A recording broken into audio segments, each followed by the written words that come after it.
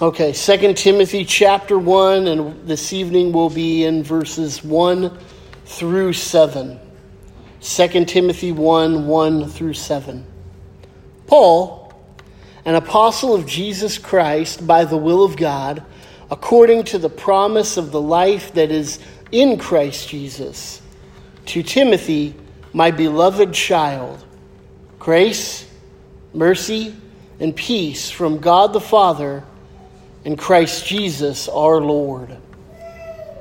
I thank God whom I serve, as did my ancestors, with a clear conscience, as I remember you constantly in my prayers, night and day.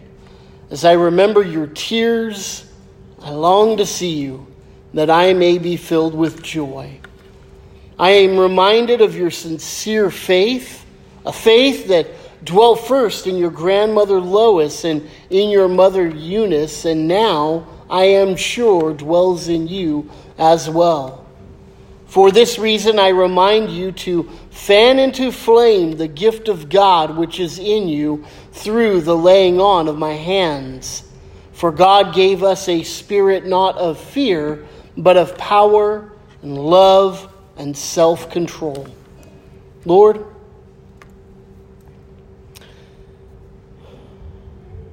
as we read and hear these words, we know that it was a letter written to a dear friend, but Lord, it also has been inspired by you, and it's included here in sacred scripture for us and our benefit, Lord. So we ask that you would use this text and you would guide us into worship here this evening as we think about these words, as we pray about these words, as we consider Paul and the ministry that Timothy had there in Ephesus, Lord. Lord, we know that the ministry that goes on here is not different or unique in what we do. We look back to the apostles and their leading and guiding. So we pray that as instruction is given to Timothy, that we would receive it as instructions for us ourselves as well, Lord. And to this end we pray in your name. Amen. 2 Timothy, if you're unaware, is most likely the very last letter that we have written from Paul. He's in prison at this time. We'll see that when we get to the end in chapter 4. He talks about people who have left and abandoned him in his ministry. He talks about needing certain things in his imprisonment that he asks for Timothy to bring, and he mentions other people coming to visit him. But this is the end for him. This is, as it were, his swan song, and as a swan song should be, this is one of the most personal letters that Paul writes. He gets very intimate with Timothy here. We see that right away when he begins talking about Timothy's family and remembering how wonderful they had treated Paul and how they had treated him, or Timothy had treated him as well. We see that he opens up with a confident standing upon his apostleship. That's hard to do throughout life, to stand on the calling that you've been given, because there is some sense where it is subjective. A lot of our faith is not subjective. Here it is, black and white in Scripture. We go to it regularly and routinely to find guidance and leading for our lives. But the call of God on a man or a woman serving in the church is not nearly as objective. We can't go to a verse and find Arthur ought to be serving in the youth ministry, yea, verily, verily kind of thing, right? What we do find is we find these big overarching principles, and as we look to these principles, we are encouraged to see how the Lord would lead and guide us. And tonight we're going to see just that. In fact, the bulk of what we're going to look at is how can we know our calling? How can we, as he uses the phrase in verse 6, fan it into flame? But Paul begins his epistle with a confident assurance of his own apostleship. Here he's at the end of his life. He doesn't have, there's no pretense. He's not, needing to necessarily dial it down a couple notches for humility's sake. He's talking to his dear friend who he's loved for multiple decades, who's been with him serving in and out of the churches that they've been in. And he says these words, "I am an apostle by the will of God." That is bold. That's about as bold as it gets. And we have many people in our day and age who want to make this same claim. There's still people who do that. Even in our town, there's this guy a few years ago. He was the apostle of Chico.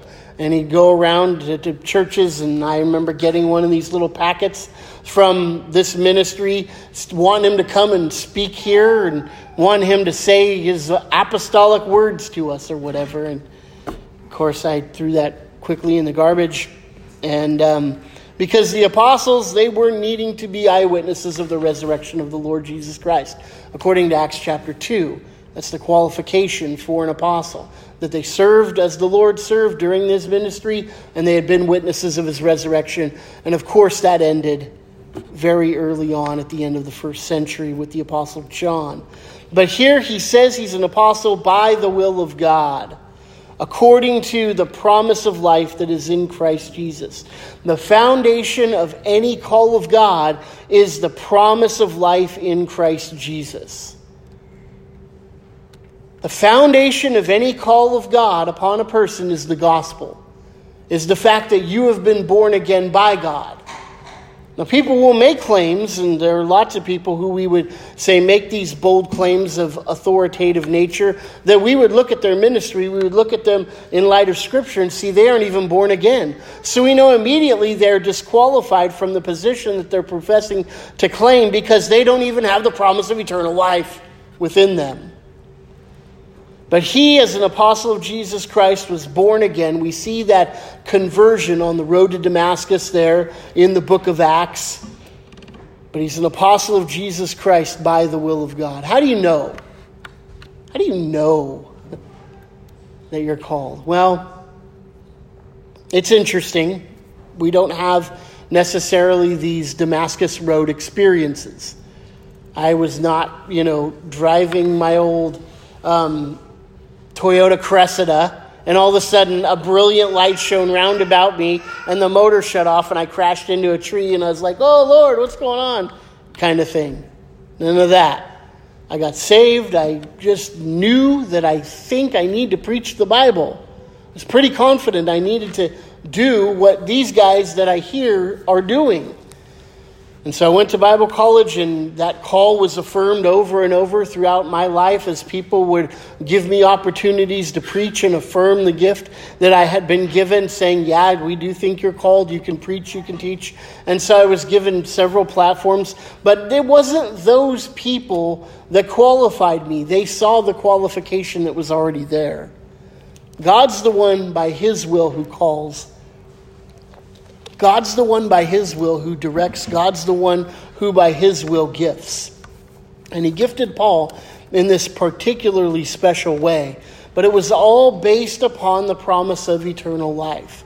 He reverts back to this. I love it because what he's doing here is he's basically saying, "I am no better than you, Timothy.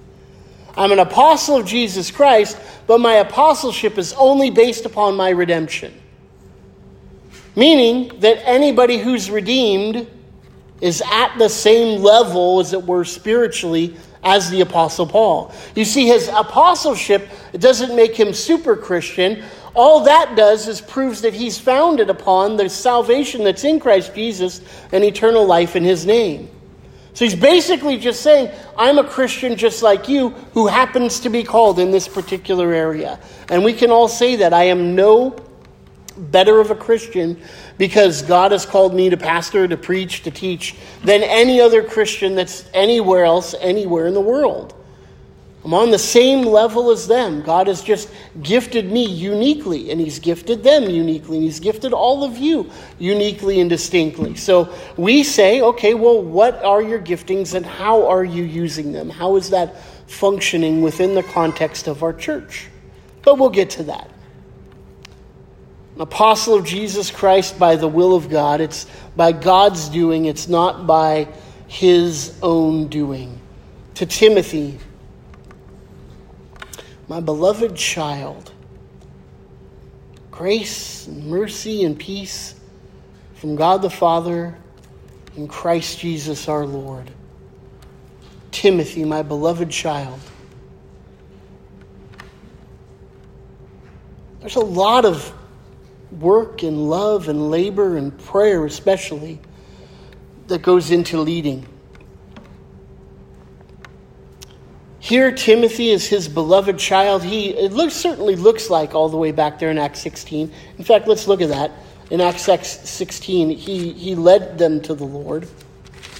And in leading them to the Lord, it wasn't just somebody who he preached the gospel to, they got saved, and he went on and established other churches. But with Timothy, he ended up taking him with him on several missionary journeys. And then, of course, we know he leads him to pastor this church in Ephesus. But in Acts 16, beginning in verse 1, it says, Paul came also to Derbe and to Lystra. A disciple was there named Timothy, a son of a Jewish woman who was a believer. So his mother was a believer, but his father was Greek. His mother was Jewish. She believed in Christ. The father was Greek, apparently did not. He was well spoken of by the brothers at Lystra and Iconium. Paul wanted Timothy to accompany him, and he took him and circumcised him because of the Jews who were in those places, for they all knew that his father was Greek.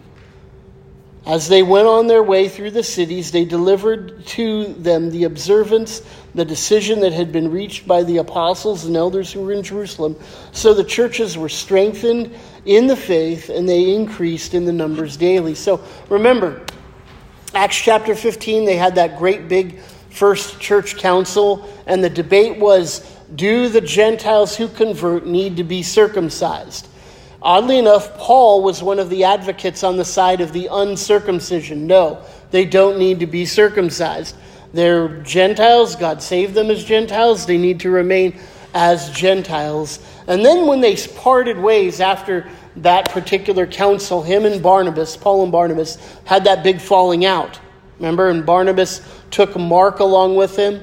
And then Paul took Silas. And the first place they go, they find Timothy here in Derbe and Lystra. And they find him, and his mother's Jewish, his father's Greek, but yet Paul has him circumcised. Even though he was the biggest advocate against that there in that church council. You ask why, right? I mean, that's an obvious question.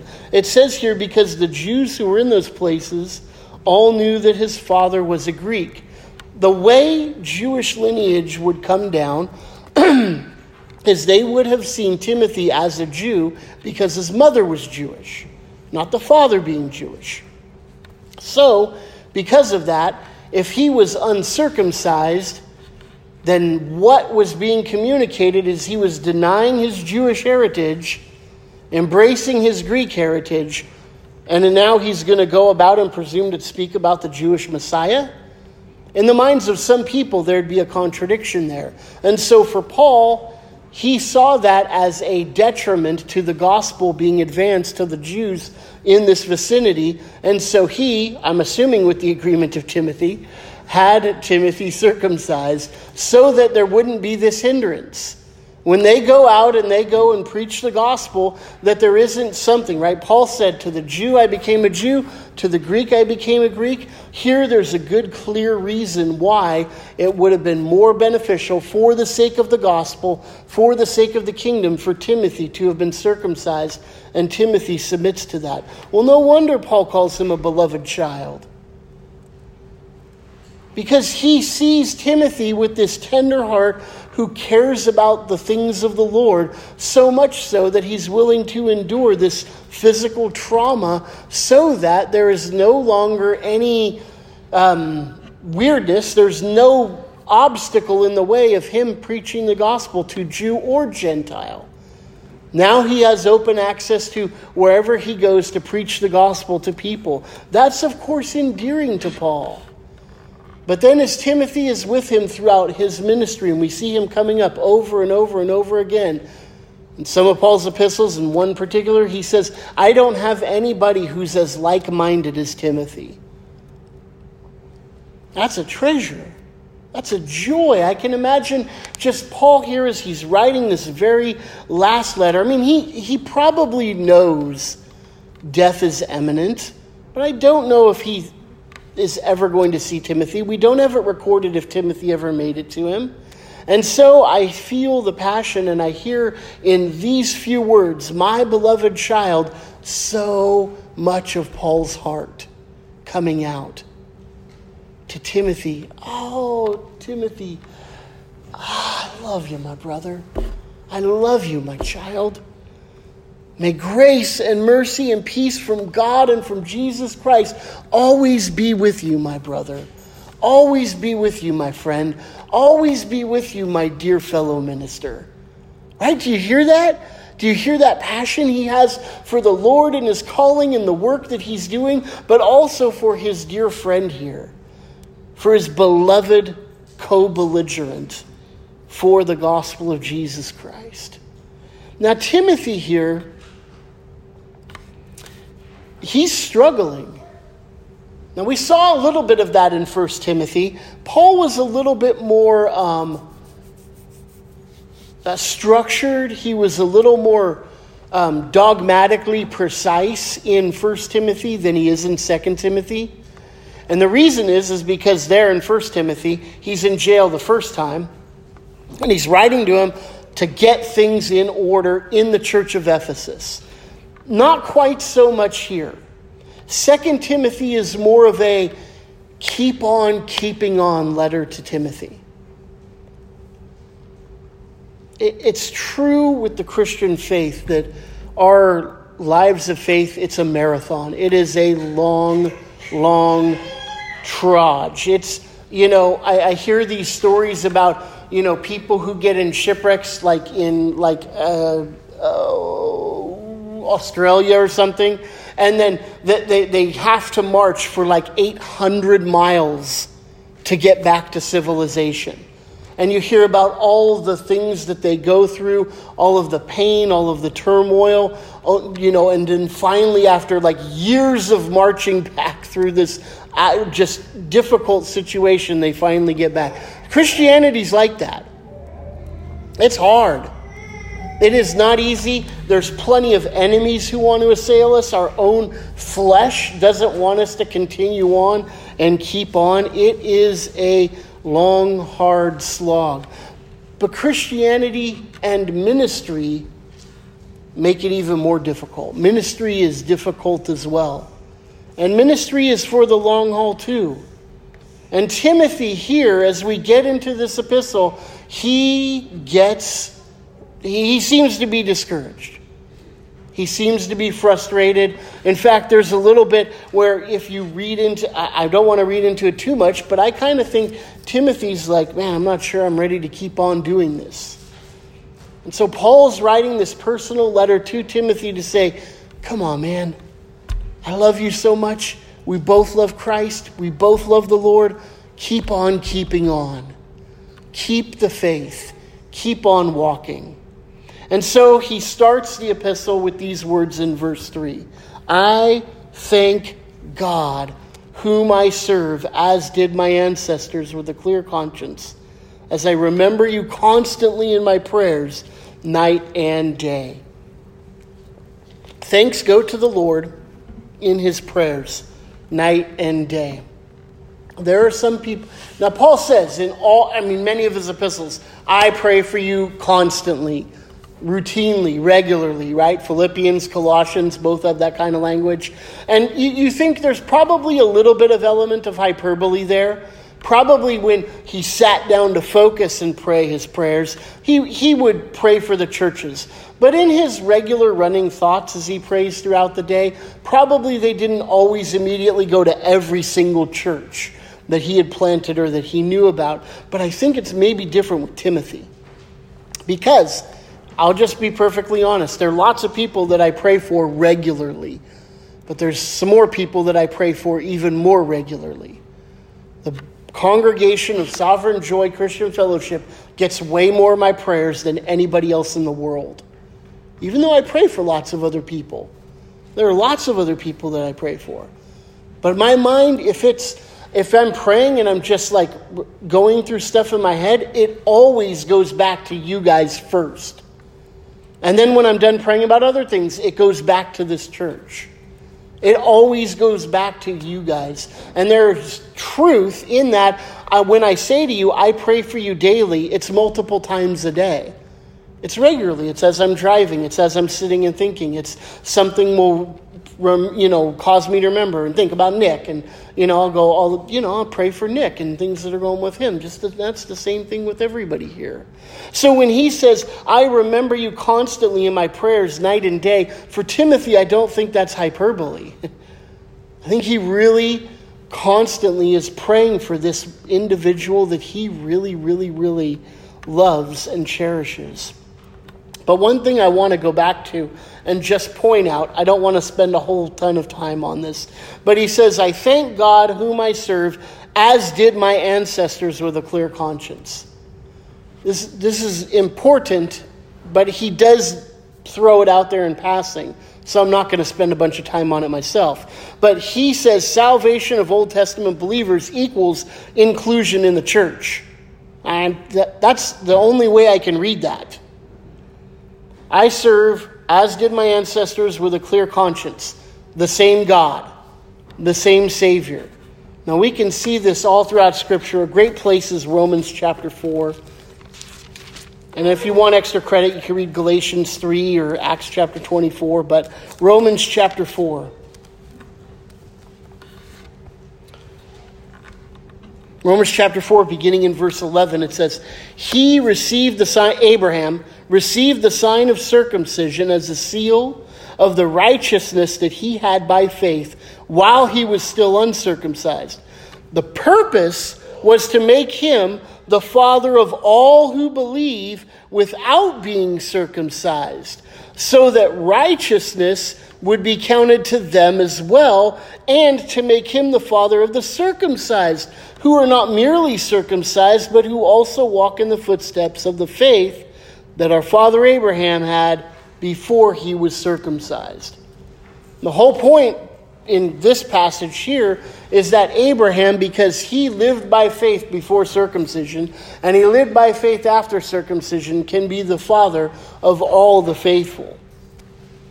And here we know from other places in Scripture that Abraham is also included in those who have been saved by the grace of our Lord Jesus Christ. So, Old Testament believers are included in the church of Jesus Christ. They believed they were justified by faith just like we are, although their faith was more of a shadow than ours is. We have Christ in all of his full glory here in the New Covenant, in the New Testament, whereas they looked forward with the promises that God had given. But he serves them with a clear conscience.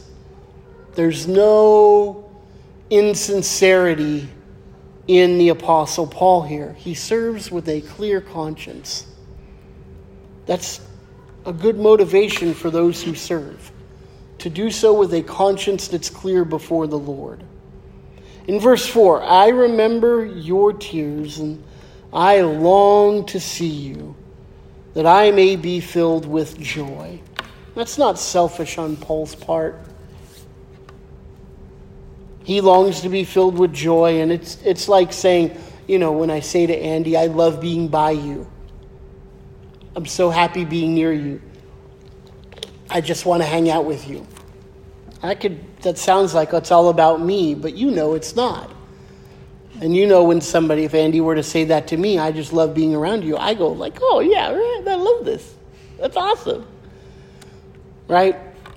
It isn't selfish at all, because the presence of those who you love when they're near you brings you joy and brings them joy as well. Just simply the presence of people who you love and know, especially in a context like this where tears have been shed when they've had to part each other's company, and difficult times have come for Timothy and are going to continue for Timothy. Difficult times have come for the Apostle Paul and are going to continue for the Apostle Paul up until his death here. And so he longs to see them. There probably isn't a whole lot of joy there in that prison cell where he's at. But I long to see you so that I may be filled with joy. I'm reminded of your sincere faith, a faith that dwelt first in your grandmother Lois and your mother Eunice, and now I am sure dwells in you as well. There's much to be said for a rich heritage and legacy. I have parents who believe right now. My grandparents, I don't think did when they were alive. So I can't go back here and see this heritage like Timothy had. But I think that there are people who certainly can. My kids will be able to look back as they believe and trust in Christ as their Lord and Savior, and see that their parents trusted in Christ and their grandparents trusted in Christ. But some of you have believing family members who go back even further than that. And there are lots of people who have believing family members who go back even further and further. It's an encouraging thing to know that God, when he saves his own people, that he does a work through believing families. It doesn't ensure and absolutely guarantee that those family members who come, our kids, will be saved. That's why we need to share with them the gospel and teach them important truths of the faith.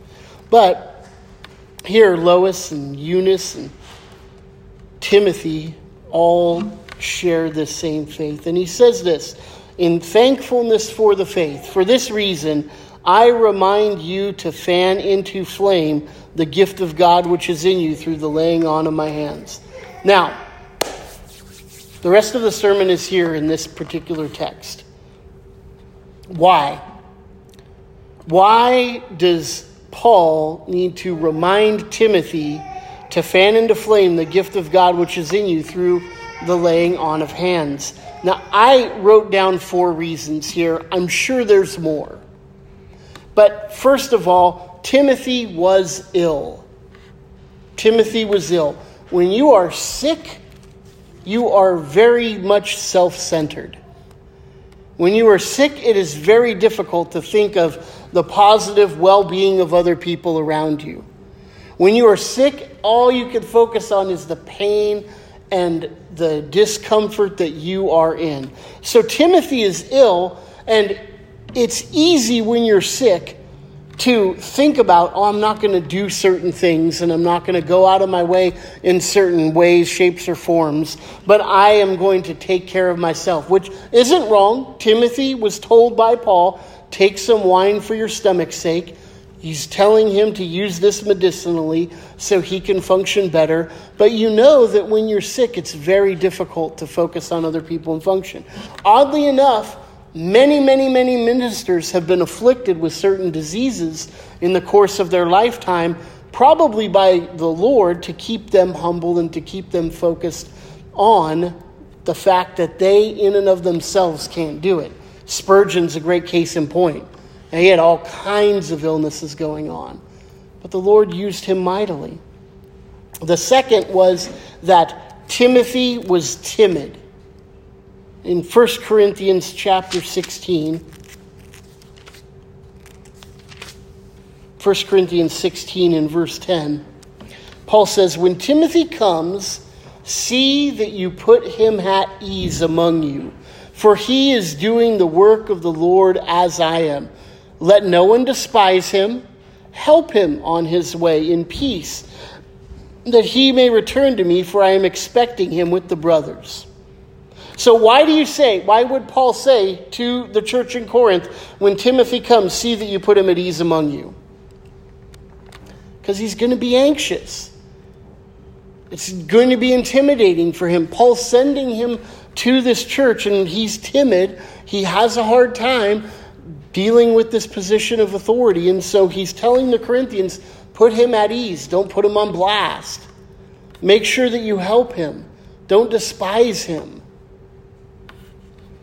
The fourth thing is that he's very young. We don't know exactly how young. The third thing. He's very young. it's probably at this point when he's writing 2 Timothy in his late 20s, early 30s. Somewhere in there. So when he wrote 1 Timothy, he was in his early 20s, maybe late teens. Somewhere in there. So, he's still considered a young person. I mean, Paul, you couldn't even become a Pharisee until you were 40 years old. So I would just be Pharisee for 6 years if I was in that particular boat, even though I'd been ministering for a long period of time. So older, wiser was very different. In our culture, people love youth. People think youth is the best thing, right? You just want to think about the glory days, think about when you're young. Well, most cultures throughout history have not functioned that way. Most cultures have functioned in a way where they revered older people, where they revered the elders in their culture and in their society. Some cultures still do that today. And so in Paul's day, Timothy was very young. It would have been very easy for a lot of people to look down on him. And that would have been one of those doubts, that he has in the back of his head, just as he functions and ministers. All right, they're just saying this because I'm young. Oh, they're just doing this because I'm young. And so that contributes to the timidity that he has. And the last thing why he needs to remind Timothy of this is the enemy was determined to get him. The enemy was determined to work against him. He had a determined group of people there in the church of Ephesus who were causing all kinds of division. We saw that as we went through 1 Timothy. And they're very determined, and he has to, in some cases, in some way, shape, or form, come at them very aggressively and very harshly. So he's ill, he's timid, he's young, and the enemy is determined against him. One of those reasons is tricky. All four of them combined together, you can certainly see why there's a lot of trepidation when Timothy is being called to minister. It makes more sense now why he says in verse 7, God gave us a spirit of, not of fear, but of power and of love and of self-control.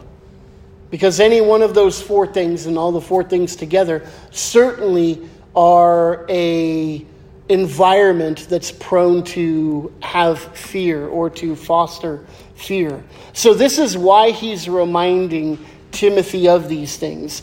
And he's reminding him to fan into flame the gift of God which is in you through the laying on of hands. Now, I said earlier, everybody's been gifted by God. Everybody in some sense has been gifted by God. We all have unique bents, propensities, thoughts, likes, dislikes. We all have unique perspectives, and we all have unique characters that have been built into us by God, just in nature. Then when we're saved, the Bible says that we have been baptized into the church by the Holy Spirit, and upon that baptism into the congregation, into the membership of the church of God, into the kingdom of God, adopted into his family, he gifts his children to function within the church. So along with all of your natural bents and propensities and personalities, you have been supernaturally and spiritually gifted to perform certain tasks. So did Timothy. Here at this point, he was struggling, and he needed this call by Paul to fan that back into flame. Maybe that's true of you. So I was thinking as I sat back and wondering, okay, here, why is he so insistent to remind Timothy of this? And then secondly, what does it mean to fan into flame? What does that mean? I mean, I know what it means when we had our old wood stove at our old house, and I put the newspaper in there, and I tried to build one of them pyramids with kindling, so it's got air circulation going in the little wood stove, and then you get a spark going, and you kind of have to do one of these things with some newspaper to get it going a little more, right? That's easy, but what is he talking about here spiritually? How do you fan into flame the gift of God that is within you? Well, I this week have been just doing my normal through the scripture reading, and I was in 1 Peter. And I happened to find 5 things that I saw, oh, this is fanning into flame the gift of God that's within you, all from 1 Peter. So if you want to turn to 1 Peter, I thought this was helpful for me. Maybe it's just for me, but I think maybe it'll benefit you as well if you see these 5 things, because perhaps it's time, perhaps it's the place that you need to fan the flame of the gift of God that is in you, just like Timothy did. Number 1 is preach yourself the gospel. How do you fan into flame the gift of God that's within you? Preach yourself the gospel. He says in chapter 1 and verse 3, "Blessed be the God and Father of the Lord Jesus Christ.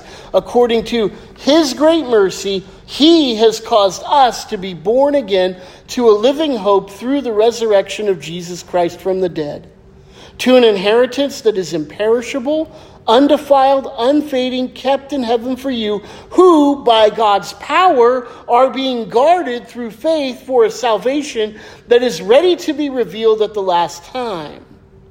You see, he starts his epistle of encouragement to the believers in the Dispersia by saying, Jesus Christ, the gospel. You've been born again to an imperishable, incorruptible hope. He has caused you to be born again. He's keeping you by his power. You need to hear that. The very first way that you can fan into flame the gift of God that is within you is by preaching yourself the gospel. Because that is exciting. That's invigorating. That's emboldening. If I'm born again and I'm new because of the work that Christ did for me on my behalf, then I have not only the authority, but I have the power that's given to me that he even used to raise Jesus Christ from the dead. And if that's true, if the gospel's true for me, then by all means I can go out and I can do what God calls me to do with the giftings that he's gifted me. Because he's already done all of the, as it were, heavy lifting. He saved me. I am now his. I'm no longer my own. I am his. He is mine. He has called me. He has saved me. He has kept me. He will reveal to me in the last day all the glories that are mine, all the treasures that are mine in Christ Jesus. So first of all, by fanning into flame the gift of God is preach the gospel to yourself. Secondly, live holy. Live holy. 1 Peter chapter 1, verse 13, he says, "Therefore, based upon all the salvation that you have in Christ Jesus, therefore, prepare your minds for action. Be sober-minded and set your hope fully on the grace that will be brought to you at the revelation of Jesus Christ. As obedient children, do not be conformed to the passions of your former ignorance, but as he who called you is holy, be also holy in your conduct, since it is written, you shall be holy, for I am holy." We look to the Lord and we see, okay, I am his now. I am the child of his. As an obedient child, how did Christ live? And we desire to form our lives to the life that Christ lived. We want to be obedient children, not living in the way that we used to before we were Christians. Now, not all of us have that, salvation in the middle of your teen years or your 20s or whatever it was where you got saved. Some of you have been saved for your whole lives and have walked with the Lord pretty much for your whole life, so it's kind of hard to think about what it was like living in your ignorance, as it were, as Peter uses the language here. But what it simply means is don't live like the unbelievers. Don't live like the way your flesh wants you to live. Don't live in the manner that is inconsistent with Christ and the way he wants you to live. So we look to Christ, we look to his rules, his instructions.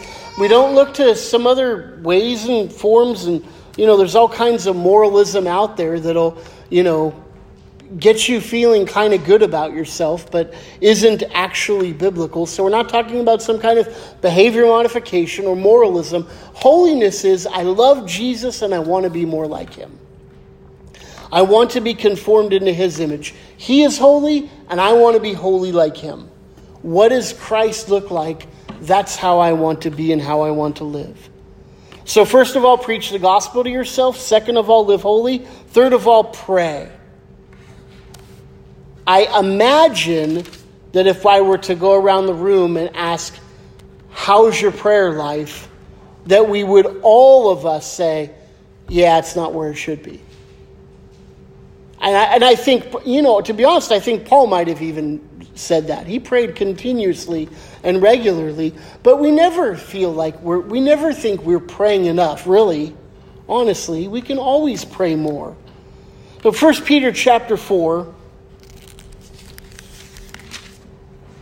in verse 7, it says, the end of all things is at hand. Therefore be self-controlled, sober-minded, and all of this for the sake of your prayers. Be self-controlled, be sober-minded, all for the sake of your prayers. Be focused. When you pray as best you can, focus and pray regularly and often. I use almost all of my downtime where I'm not talking with people in some way trying to pray in my head. And sometimes I need to even go off and get by myself and go pray. I've made it a habit. We have a mausoleum at the place where I work, and it's kind of quiet out there. So I'll go out there, and I will just sit off in one of the alcoves that nobody ever goes in and spend, 15, 20 minutes sometimes praying if I can. Now, you all don't have a mausoleum where you work, and you all don't necessarily have this perfect, quiet little pad where you can go off and you can go pray for 50. I get that. And so what it's going to take is some discipline and self-control, just like he says here in the text, to make that time available for you to pray. So how do you fan the flame, the gift of God that has been given to you? Preach the gospel to yourself. Live holy, pray. Fourthly, love.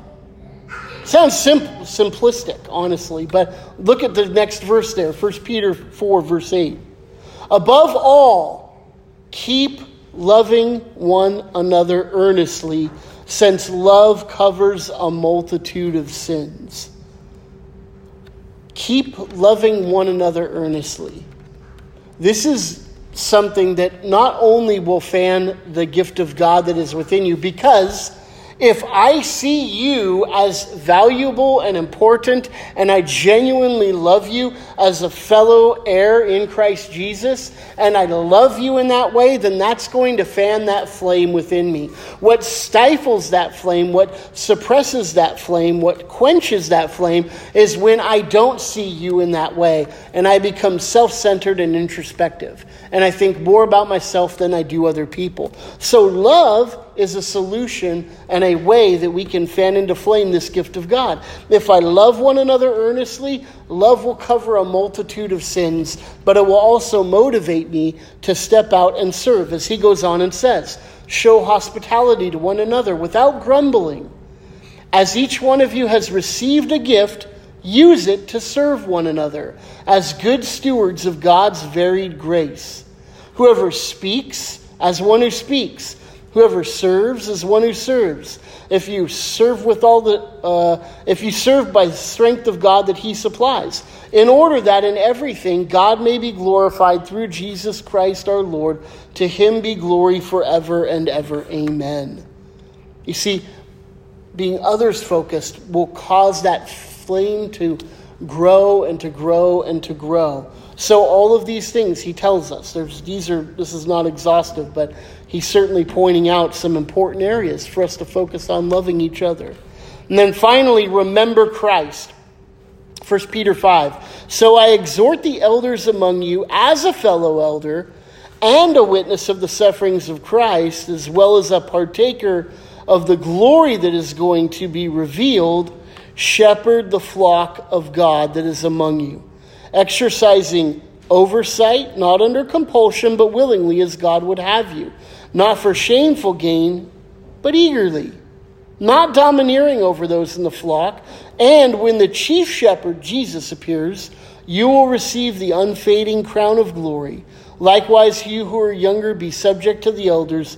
Clothe yourselves in humility toward one another, for God opposes the proud but gives grace to the humble.